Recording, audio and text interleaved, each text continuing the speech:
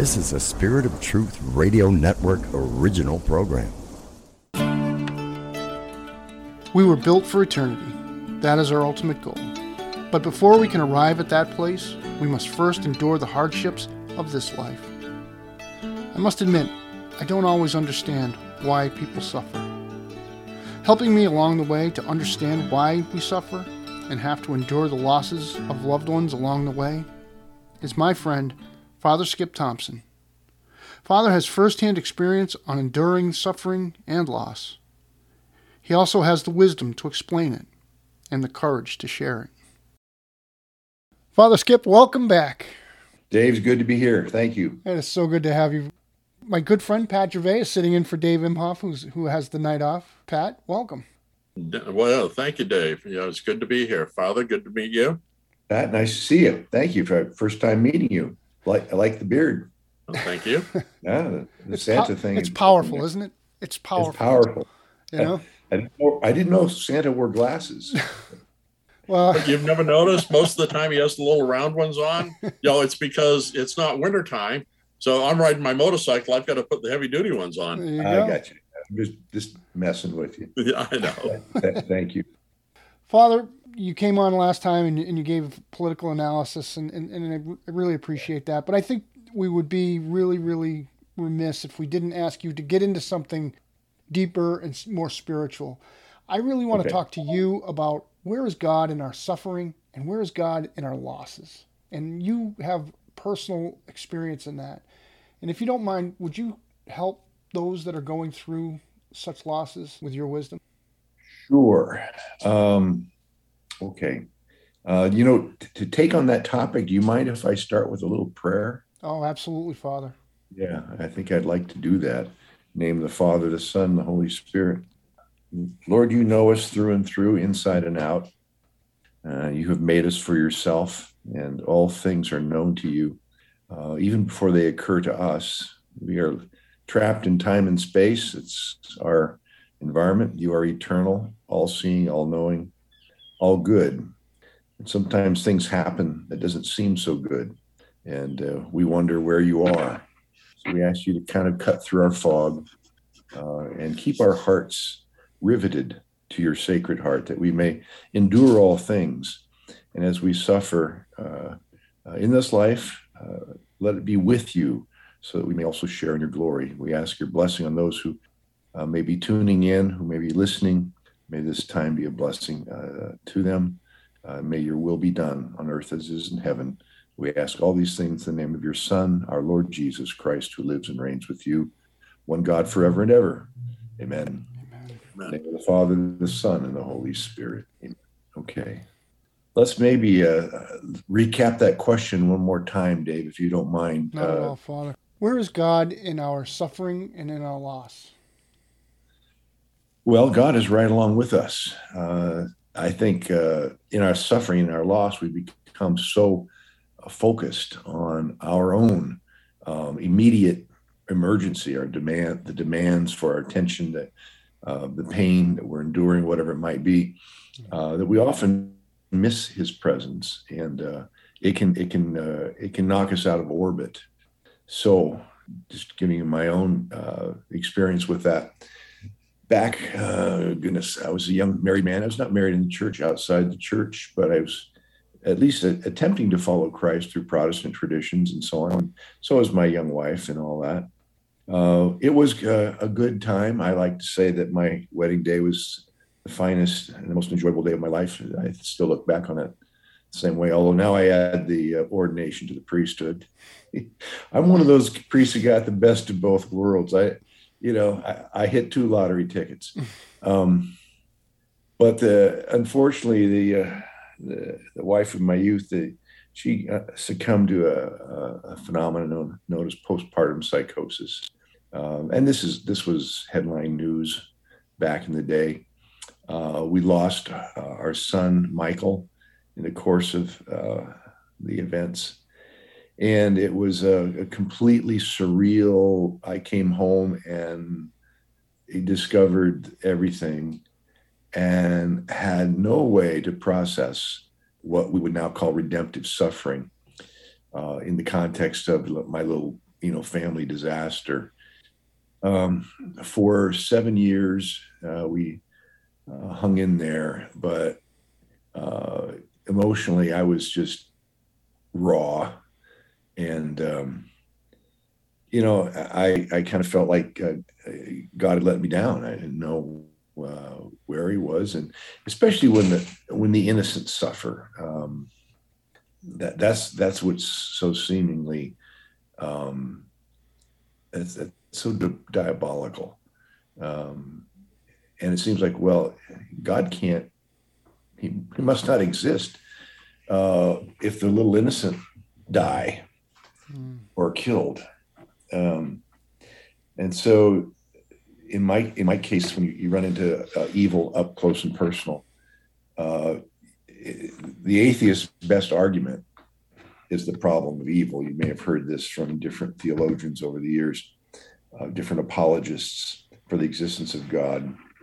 And the thinking goes like this: well, if God is all good and he's all knowing, and his will is done, then where is he when the innocent suffer? Because it seems like evil prevails in that context. And indeed, it's very difficult to explain how God's will would be done in that. It's hard to explain why God would allow such an injustice to occur. If he's all knowing, all good, and all powerful, he could do something about it. And obviously he didn't. And so where is he? Well, he must not be around. Bad idea, God. So I remember being wounded in that regard. And for years I did what I had to do. And I made sure that my former spouse was okay and that she was, not going to do any jail time, because she was not guilty by reason of insanity. And she did have a stint in inpatient treatment that was required. And we tried to hold it together. We had another child by accident, my third child, Tommy. My oldest was Allison. She was okay. She got through that. She's a tough little girl. She's now a mom. I'm now a granddad too.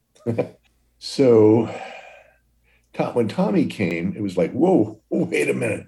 We don't got to go through back this again. I thought, now this was completely subliminal, but I psychologically just put up my safety net, and emotionally, just like, I'm not going to be invested in this at all. I don't know what's going to happen.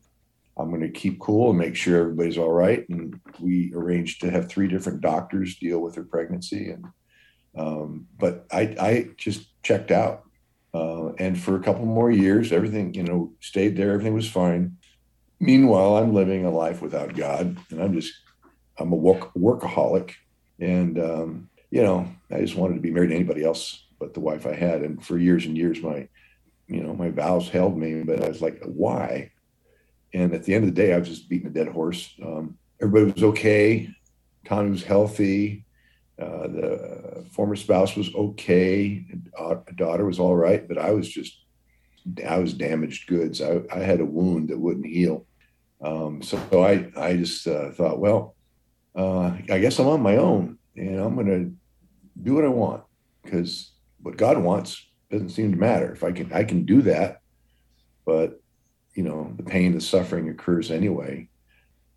And it wasn't like we had done anything bad. We'd been very good, faithful Christians, go to church 3 times a week, Wednesday service, Saturday night service, Sunday, small group. We tithe 10% of our income to the church, and this befell us. So I thought, well, I'll just move on. And so I did. I ended up leaving my spouse. I always took care of him, always provided everything he needed, and stayed involved with my kids' lives. But when people would ask me, how many children do you have? I'd say, I've got 2. When in reality, I'd had 3. And this is a long journey to answer the question, but I hope you'll bear with me on this. So, my two kids and I were, I mean, I loved them for sure. They know that. To this day, they're practicing Catholics, which makes any parent happy, right? But it wasn't going to happen, had I stayed on that track. And so I'm going, late 80s, 90s here is where this story occurs. And then about 2001, 2002, things started happening. My father, who was a wonderful teacher, a World War II combat vet, and kind of become my mentor. I was the oldest son of four. My dad died, and then I broke my arm, and I was a fitness buff, and I was, a national finalist and all that stuff. And even as an old fella at 50, I was still fairly cut, as they would say. And I've put on a lot of weight since then. But at any rate, lost my strength, lost my mentor, lost my job, all my source of income and everything, the lifestyle I had. So I was really on the rocks. And I went, Lord, if you care, I'd sure like a little TLC for a change. And it was sort of like, I would call it the prodigal son moment, hot stove learning, whatever you want to call it. And I came back and I started praying again, started going to a Baptist church. And then here's the healing moment. As I made that move, I had, and this moved fairly quickly in 2002, so 20 years ago. I remember I would pray, and I would do something called Lectio Divina. It's a form of study of the scriptures, where you just meditate and you think. And I would envision various scenarios. When Jesus says, "I go to prepare a place for you," I thought, well, what would that be? Well, what kind of a place has he prepared for me? Let's dream about that. And that was kind of fun. I'd conjure up these ideas of Hearst Castle or some villa in the Napa Valley with the, vineyards reaching off to the horizon, and, fragrant smell of roses, and, wonderful sunsets. I just conjured all these things up. Well, on this one particular time, I'd actually had I think I'd taken a nap, and I had the most vivid dream of my son, Michael, who I tried to forget all my life. Remember, I was answering my question of how many kids do you have? I'd say 2 instead of 3. Well, in this dream, Michael became vividly presented to me, and he was wearing this white alb, and he had his arms out, and he was like, "Dad, I'm okay. You're the one we're worried about up here." So I woke up. It's like, wow. And I made a journal of that. And I went out to the cemetery that day, and I visited his grave for the first time in like 17, 18 years. It took me a while to find it because I just never visited it. 45 minutes later, I found it, and, crying and praying. But I was like, I lifted, and here's the key. This is how you deal with the suffering and the junk, the wounds. I lifted my eyes, I lifted my horizon, because I saw my son was alive in heaven, and I was still concerned with the earthly realm and everything around me. And this is where, when a person's in pain, they're suffering, that's their natural, this is what's got me. And we're kind of stuck in it, understandably. Yep. But the challenge we have to have is to raise our sights. And so for the first time, I rose my sights to heaven, and God wanted me to do this. And so I got this vision, this dream, if you will, of my son living in heaven. And it was awesome. It was impactful, and it was healing and cathartic, and it changed me. And I left finally that gravesite. And here's the funny thing. You can't make this happen. And God in his mercy gives us these, what I call milestones in our lives. And we all have our journey, and we know what they are.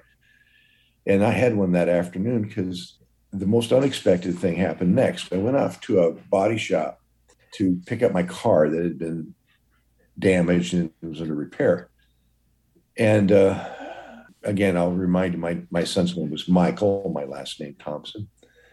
And so I'm going into the shop, and the manager says, "Hey, stop! Just wait in the lobby here, and I'll in the office, and I'll go out back and see where we are with the car." Okay.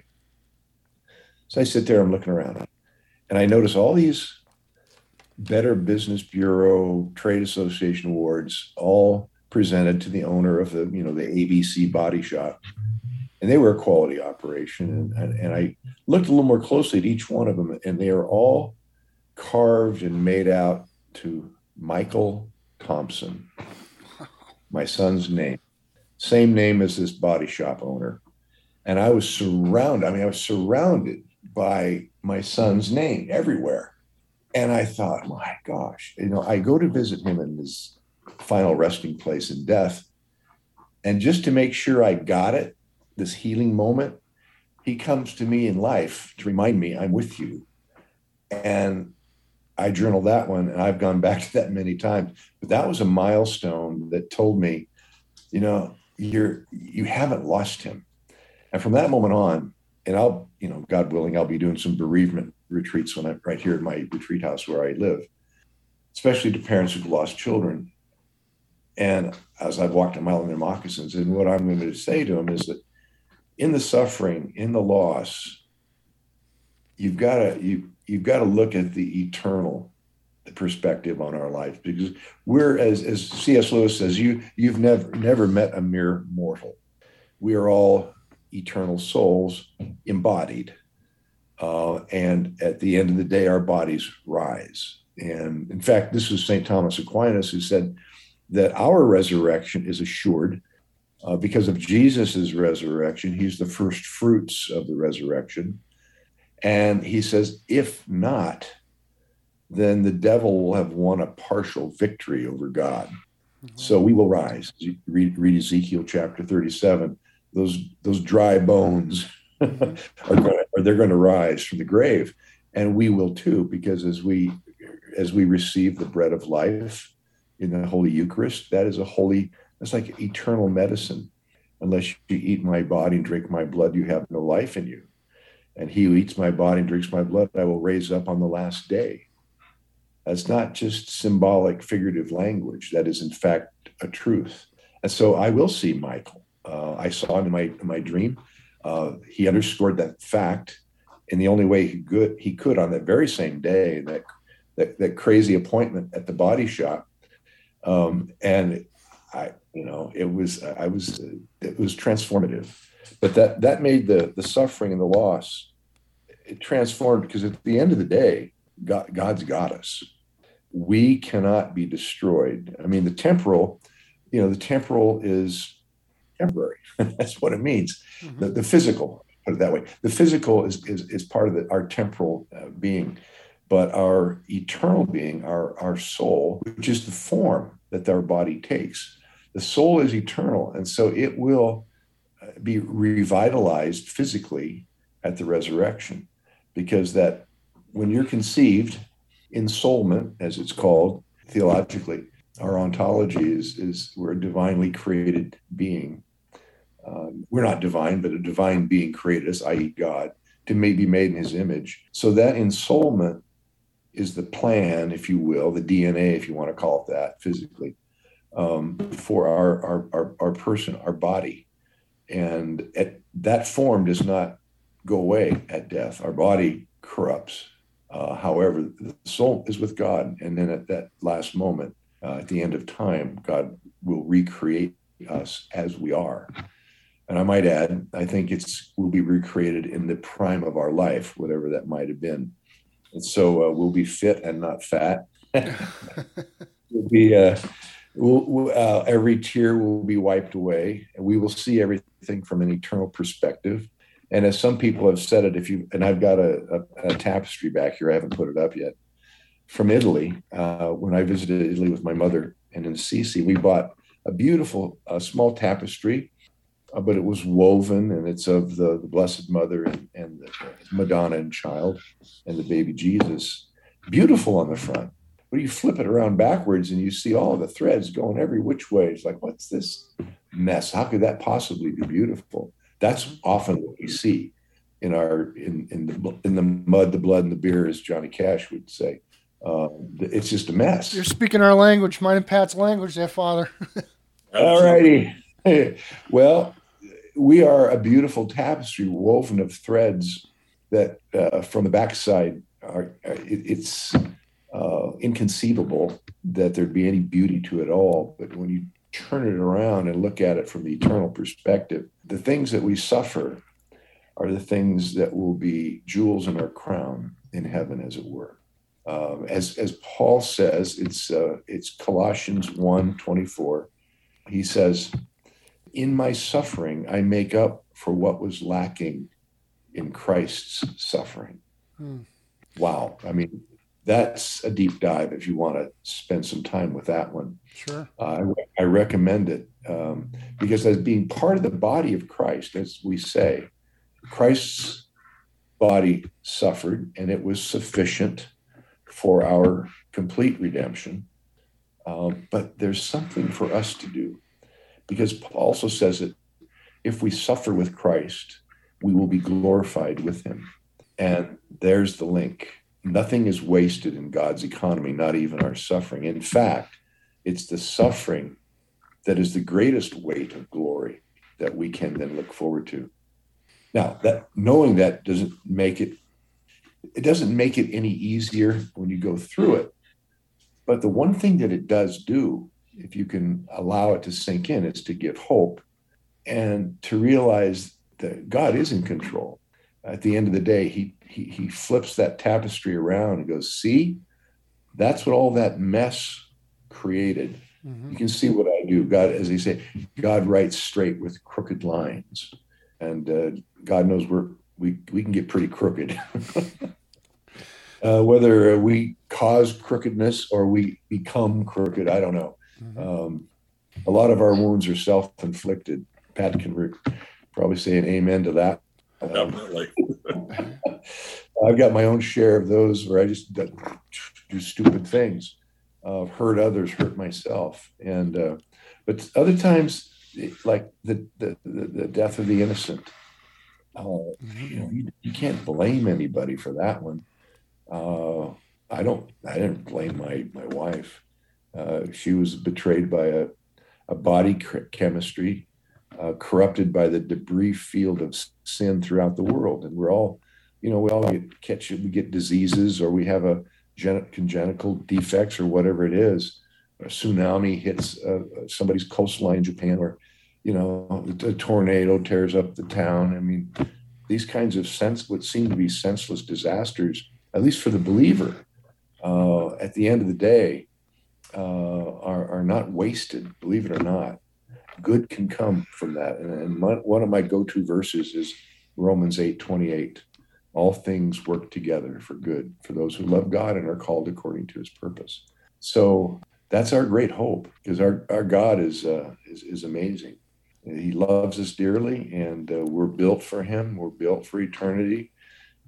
This life is a blink of the eye, and it's going to happen. We pray, we pray for peace and we pray for prosperity, and we often get it. But the United States is kind of a bubble in the world, and we see the trouble around us, and it's trouble caused from unbelief, and we're all tempted to that. We're all tempted to not believe, and when we fall into that, then nothing makes sense anymore. I think it was Cardinal Robert Sarah who said, without God, nothing makes sense, but with God, everything makes sense.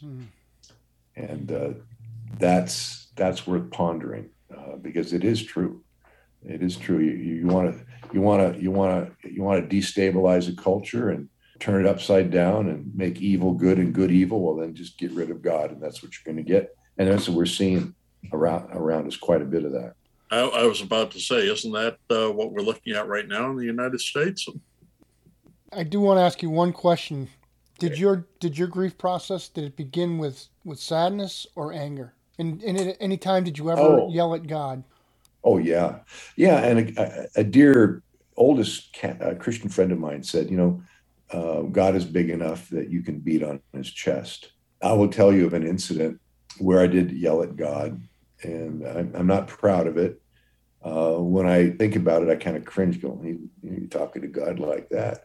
But yeah, we're relational, and he's given us the gift of language, and we express ourselves. We say words. This is how we reflect the image of God. We have a rational mind.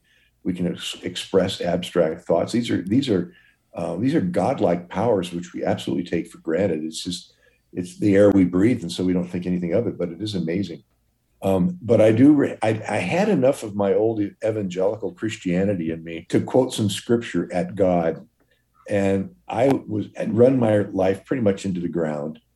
And I remember going way out in the country and parking on a country road and walking out into this field. And there's this rock outcropping. And I got up on top of standing there, and I was angry. Now, this is some years later, Dave. In the midst of the loss, it was just all hands on deck, just dealing with immediate realities. But after reflecting on it, having left my faith and knocked out of orbit and just living life for myself and having my own, little pity party to justify all my sin, and kind of hitting a wall. I remember walking out, and I just had it. I was like, this life's a mess. It couldn't get much worse. And I said, Lord, you wrote, and I'm going to quote you, that Philippians 2:12, wherein you say, and I quote, that I am at work within you both to will and to do to your good pleasure. Well, I'm not doing anything for your good pleasure. So if you're at work to will and to do those things in me, then you're not doing your job. Get off your butt, be God, and fix me. Wow. You can't argue with yourself. That's your scripture. And God was like going, hey, I've been waiting for this prayer for a long time. Buckle your seatbelt. So I was open. But I had to crack myself open is what it was. And sometimes we have to bust our heads and realize, hey, I'm bleeding, and I need to address this by going to God and not medicating myself with some, alcohol, drugs, sex, drugs, or rock and roll. And I was ready to, on God's terms, what do you need? How can we work together? Because I realize I'm a mess. And I also realize that you're at work within me both to will and do to your good pleasure. And then I might add, the next verse says, Philippians 2:13 says, work out your salvation with fear and trembling. That's the next verse.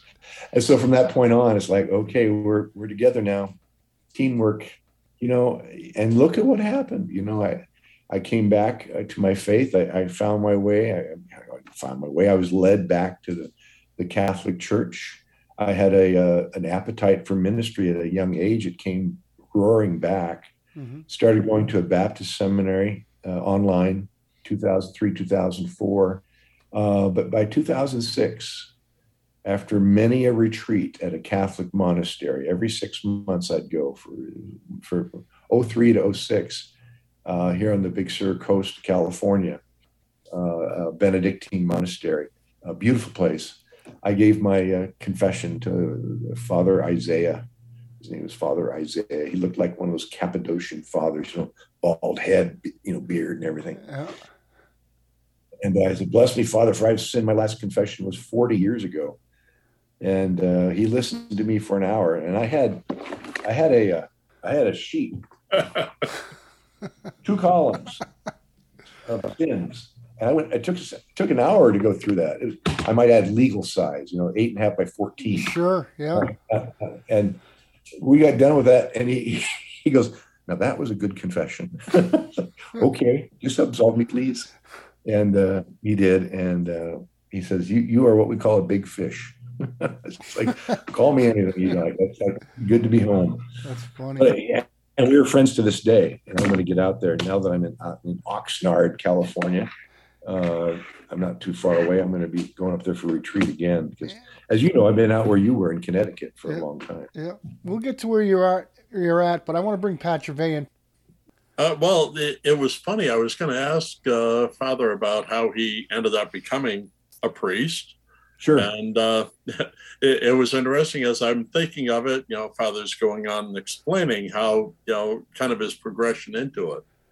So if you want to fill in some holes, that'd be great. But I think it's really great that you've been able to open yourself up to God's love and to us to show God's love. Yeah. And how he can, take someone who's, standing out there in the field, shaking their fist, going, "Come on, God, hit me with your best shot," and showing that, it isn't the lightning bolt turning you into a pile of dust. It's the transformation. No, you're right. Yeah.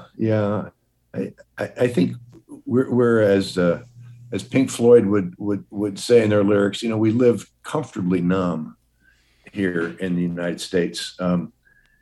And we have little need of, and that goes back to Revelation. One was the Church of Ephesus.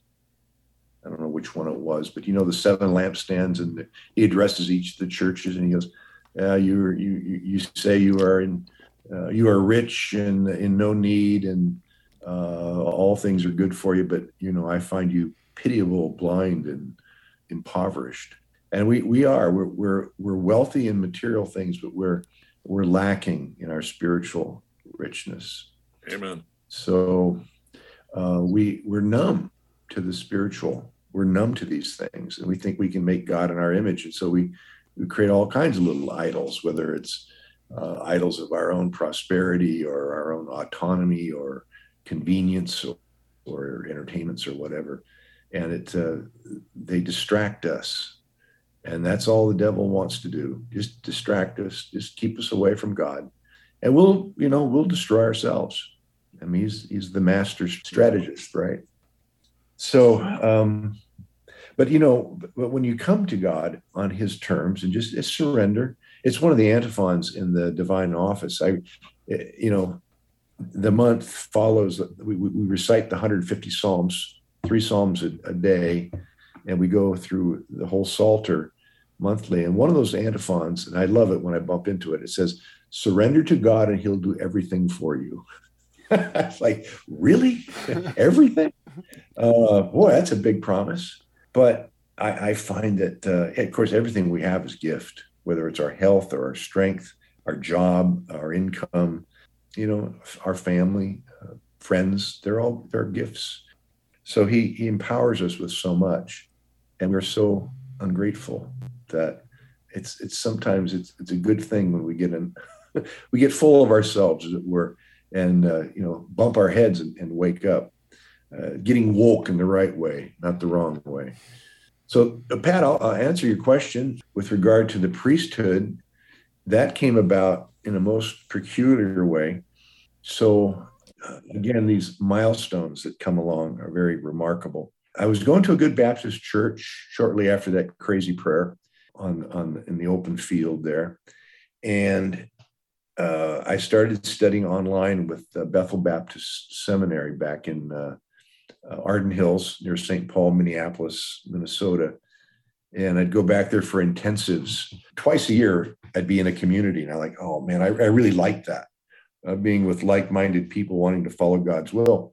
And there was every kind of denomination represented by that little seminary student body. And meeting them all was invigorating. I liked that. So I determined that I was studying what was called transformational leadership, which is a 2-year degree.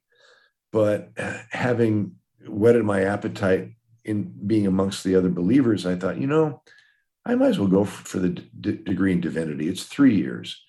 So I shifted, and there was a kind of a break in my progress. So I did 3 semesters, and then I took a break for a fall in 2005. Took my mother to Italy, and that trip to Venice and Assisi and Rome completely completely put me in a Catholic orbit, even though I was still a Baptist. But I was going at the advice of our pastor at our Baptist church, who I might add was quite Catholic friendly, recognizing, as he did, that the vast majority of Christian doctrine and scholarship had come in the millennia and a half before Protestantism and Luther and Calvin and Zwingli and company. And so he used to say, yeah, go to these Catholic seminaries, a great place for silence and solitude. Lectio Divina, you can pray, you can journal, and just kind of put it neutral for a while and recharge the spiritual batteries. And so I used to do that. And so the church was, in a sense, at the monastery where I'd see the monks pray the office and, come back. You had morning prayer, midday prayer, mass, vespers, evening prayer. It was just remarkable. And I thought, man, these guys are sold out. They're following Christ like nobody else. And they're Catholic, but that's seems to be okay. You aren't going to hold that against them. I wouldn't hold that up against them because they're lovely, lovely people. But they had something else going on called the Eucharist. And I remember thinking to myself, man, I don't know if that's really the body and blood of Christ, but if it is, I want that. I think that divine contact would be just what the doctor ordered. And so there's that wonder, that kind of, if you will, that infinite mystical thing that's going on in the holy sacrifice of the Mass. I mean, I get it now a lot better. I sensed it as a Protestant because I believed. But as a Catholic, man, it was coming through like nobody's business once I came back to the church. But so that transitional time took me through Italy, quite literally. And I remember taking my mom through these magnificent churches and really the cradle of the, you take the Christian faith out of Jerusalem, and then it moves with Peter and the early church right to Rome, where all roads lead to and therefore lead from. It was the perfect place in God's genius to evangelize the world. So he headquartered the church there. The Jewish temple was destroyed in 70 AD. It was a new time, the new covenant of Christ's, his body and blood. So anyway, I'm in Rome, and I remember near the end of our trip, I was praying for denominational discernment, because at my Protestant seminary, we had Lutherans and Presbyterians and Methodists and Assemblies of God and Reformed and Congregationalists, and you had just all over the map. And I thought, where do I fit in this? And here I was, drinking from a Catholic well. And in Rome, it was deep. I could see its origins there in like no other place. And I remember going to St. Paul's outside the walls, which is a great basilica, second largest after St. Peter's Basilica. And it was off season, midweek, rainy day. And I was like the only tourist there. And I sat in the back and I was praying, Lord, what am I going to do with this ministry that I seem to be called to? And it came to me like a bolt. You're going to be a Roman Catholic priest. And I was, well, wait a minute. I'm going to Bethel Baptist Seminary. You're going to be a Roman Catholic priest. But I'll tell you what, I did not reject the thought. It actually kind of warmed my heart. I thought, man, that's off the chart. And as the psalm says, welcome indeed is the heritage that falls to me. I thought, if I were to be a Roman Catholic priest being part of all of this, and I'm looking at the high altar where Paul's bones, where he's buried, Paul, who wrote a good portion of the New Testament, to be part of this would just be unbelievable. But what was happening, God was wooing me. I think it's in Jeremiah where it says, Lord, you seduced me, and I allowed myself to be seduced. And it was, in a holy sense. And I was under a spell in the best sense of the word. There was this drawing of the heart to the church. And so I journaled that. I journal things. I journaled that. That was November of 2005, November. I think it was November 17th, if I recall.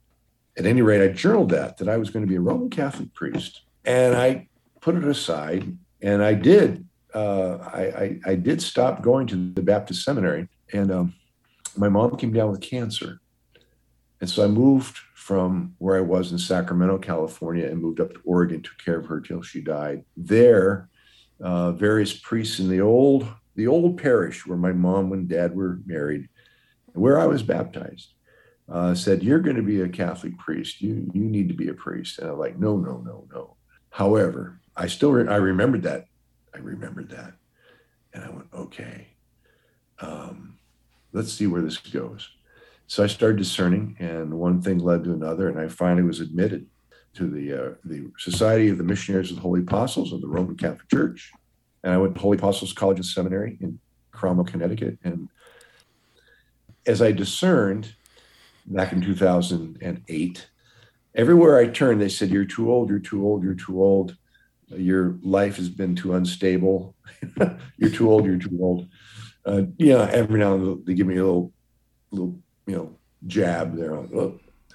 And so I was told to contact the missionaries of the Holy Apostles out in Connecticut. Well, that was the last thing I wanted to do. I didn't want to leave the West Coast.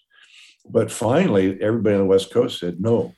So it was like God's blocking all my little places I wanted to go. So there's this one. And here's the wild connection. This is what opened it up.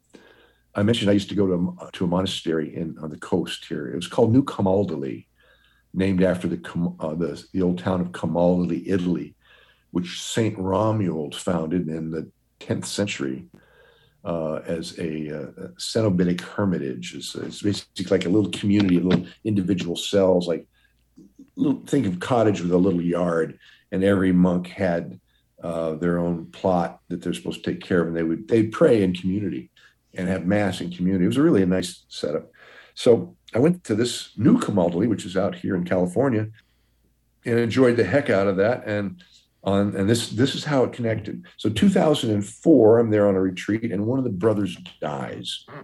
And the prior asks me, because I'm a big guy, and he'd say, "Hey, could you help us move the body from the deathbed to the casket?"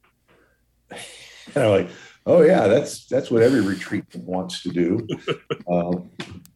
Okay, so I helped out. It was a little macabre, but I moved his body. His name was Brother Anthony Barabee, and that was 2004. And I went to his funeral mass. In his program, I noted his last words, which the prior related to everybody in the congregation there, which was this. This is his prayer: "Lord, may my only reward be thy mercy." Oh, wow. And I said, that dog will hunt. That's, here's a guy living a whole consecrated life to God, everything, merits up the wazoo. My only reward be thy mercy. And I remember running that by some Protestant theologians, and I'm like, "Yep, amen. I can get behind that." It's okay. So I scribbled that down in my book. And little did I know, after I was going to the Baptist seminary and finally came back to the church and then finally started looking at the priesthood, that experience was going to be the key to unlock a door. So I called up from Oregon, where I was, to the missionaries, and I got the vocation director, Father Brad Pierce of happy memory. And I said, "Father Brad, my name is Skip Thompson, and I'm 55, and I'm thinking about the priesthood." And he goes, "Oh, good." I said, "55, is that too old?" He goes, No, you're right on the edge, but that's okay with us." I said, "Really?" He goes, "Yeah." I said, "So we can talk?" He goes, "Yeah." I said, "I'm going to get on a plane and come out and talk to you." So I flew out there, and he said, "Hey, well, tell me your journey." So I ran this all down to him, and including my retreats at the Catholic monasteries as a Baptist. And he goes, "Oh, yeah, New Camaldoli out there on the West Coast. We lost track. One of our brothers went out there. Our founder wanted to get something going in California. We lost track of him over the years. Did you run into Brother Anthony Barabee? Yeah, I did. How's he doing? Oh, he's resting well. He's resting in peace. He's resting in peace. I said that he died while I was on retreat. I helped move his body, and I was at his funeral. And here's his funeral program, and here's his last words. And Father Brad looked at me and he goes, "Holy mackerel, you can't make that up." He goes, "This is providential." He goes, "You belong with us." And there it was. That was the whole sum total of discernment. And so the MSA opened their arms to me, and I joined them. And here I am, a Roman Catholic priest. And that journal entry from 2005, when I was in St. Paul's outside the walls, that journal entry was on the back of my ordination program in 2015, 10 years later. Wow.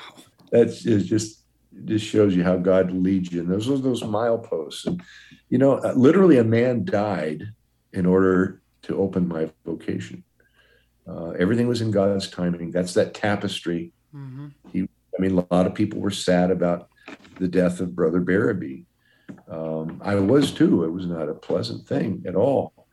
But in that loss, something completely unforeseen was in the making. And I was the beneficiary of that 4 years later, connecting the dots. And that's what opened the priesthood to me. That's why there's another priest in the church today.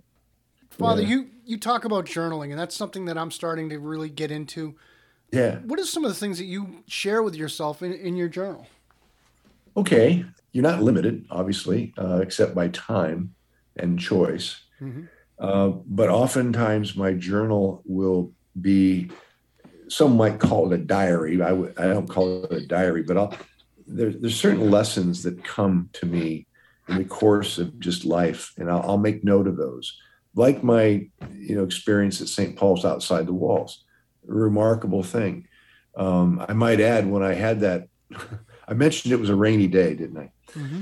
As this revelation kind of came to me, it was like on cue outside, the clouds parted and this beam of light, this sunlight just flooded the interior through the clerestory windows, lit up the entire interior of the church, completely changed the color of the whole thing. The whole spatial expanse of it was lit up, and I was like, lights on. Are you getting this point? You're going to be a priest? Like, boom. So I journaled all that.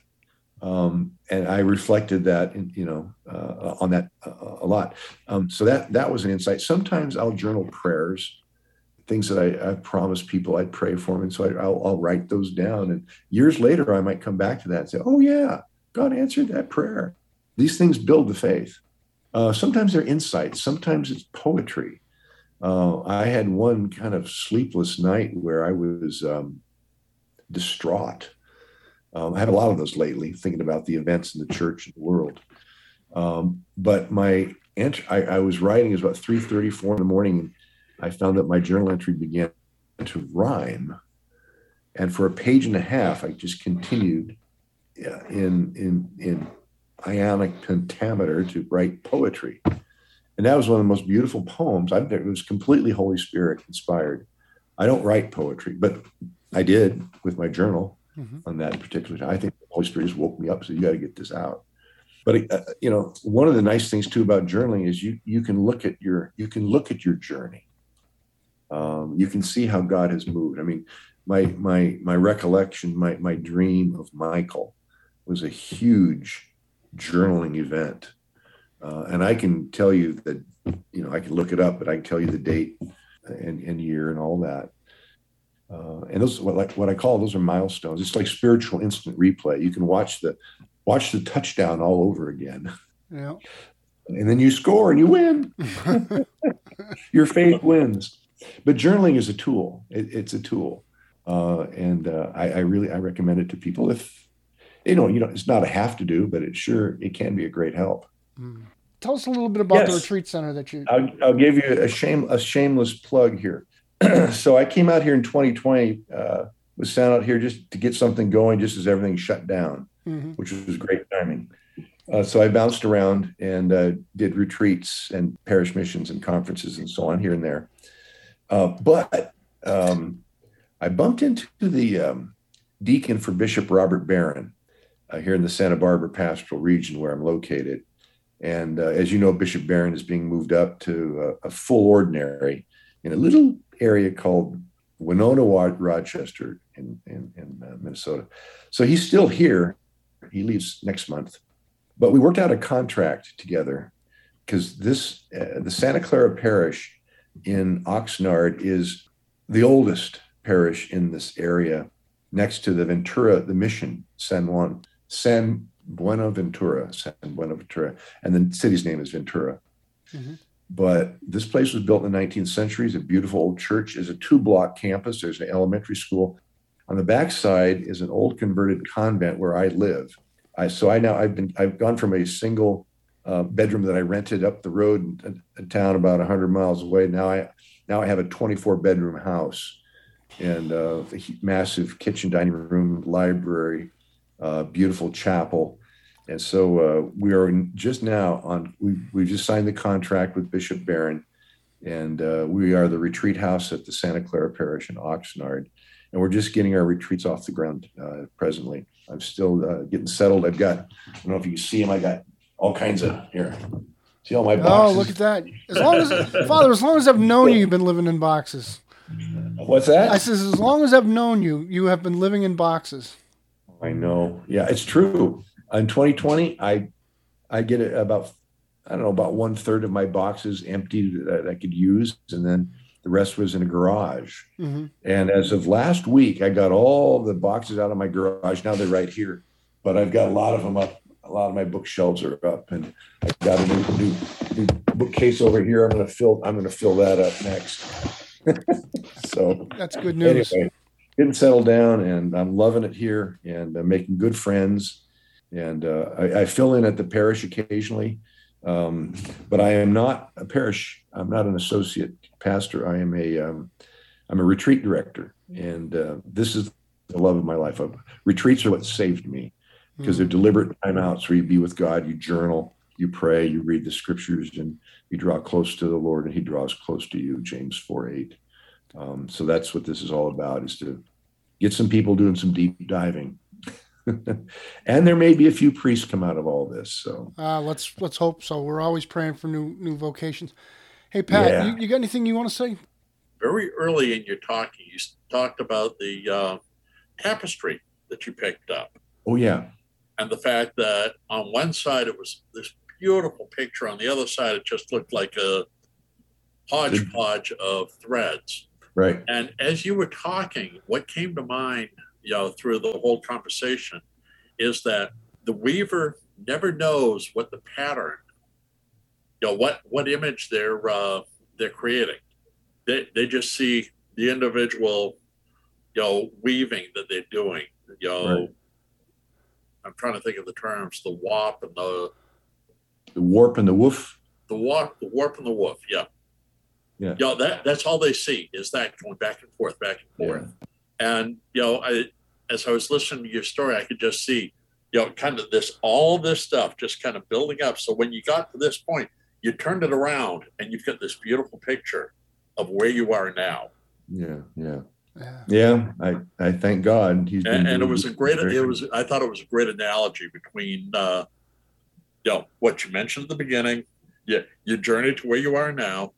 And I just saw it tying right back to where you started. Yeah, as I say, I quote the Psalms, "Welcome indeed is the heritage that falls to me." I never thought I was going to be a Roman Catholic priest. And I do a private mass in the morning.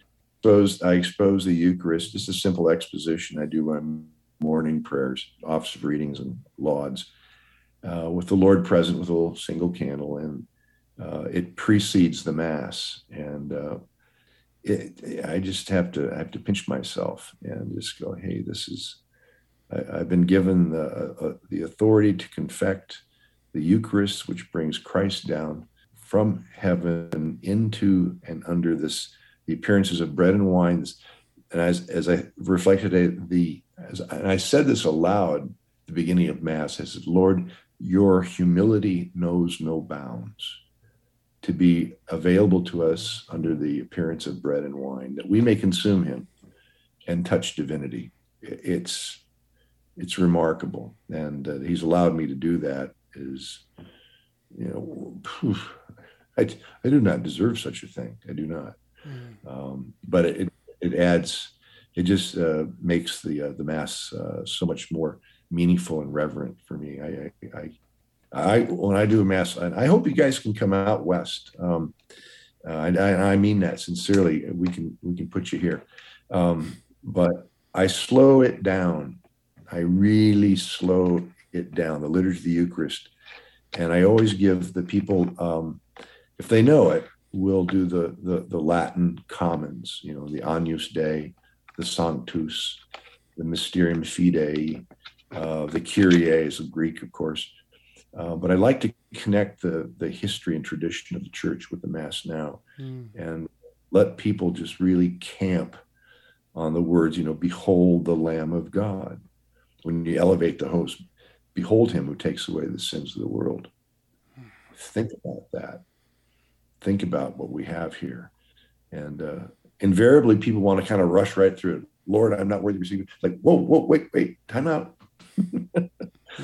Blessed are those called to the supper of the Lamb. Now you can do it, right? But the idea is to just reflect truly. I mean, this is, I saw some Masses recently where they were just doing the Kool and the Gang celebrate good times kind of stuff. It's like, no, calm down. You're missing it. You're missing the sublime depth of this sacrament, because you're just all jacked up, all happy. And we need to return to the awe and the wonder, I think, of the Mass. So anyway, that's what I give people here, and I've had a lot of really positive feedback on that. And so, yeah, the last retreat we did, just so you know this, every third weekend of May, I've got the old original mission San Antonio de Padua that was founded by St. Junipero Serra. And it's the only mission you can stay overnight in. You can actually stay in the cloister, and they've got 30 rooms. And I had 29 people stay with me over the third weekend of May. And that mission was ours day and night. And once they close the gate at 4:00, it's yours till 10:00 in the next morning. And it's just it's 23 miles from the nearest town, and it is pure silence out there. The only thing, the thing that you find most unnerving is the noisy rabbits and the dove, with their little cooing noise. Yep. Just completely dominates the silence. Wow. You know what I mean? It doesn't get any much better than that place. And so, I got the evaluations and reviews from the people, and it's like, well, a 4.9 out of 5 was the overall score.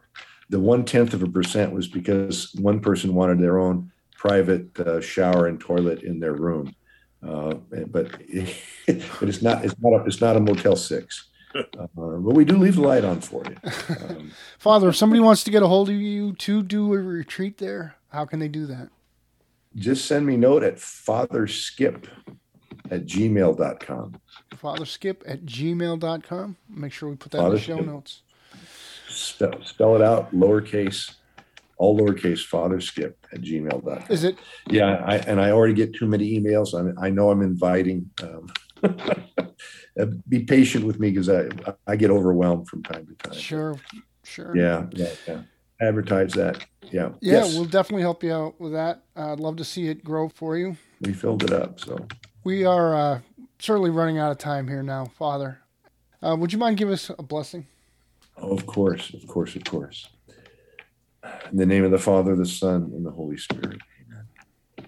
Lord, I thank you for your servants, Dave and Pat, and the chance to be with them on this little broadcast, this podcast. I ask a blessing on Dave's ministry and giving us opportunity to share the faith with those who tune in.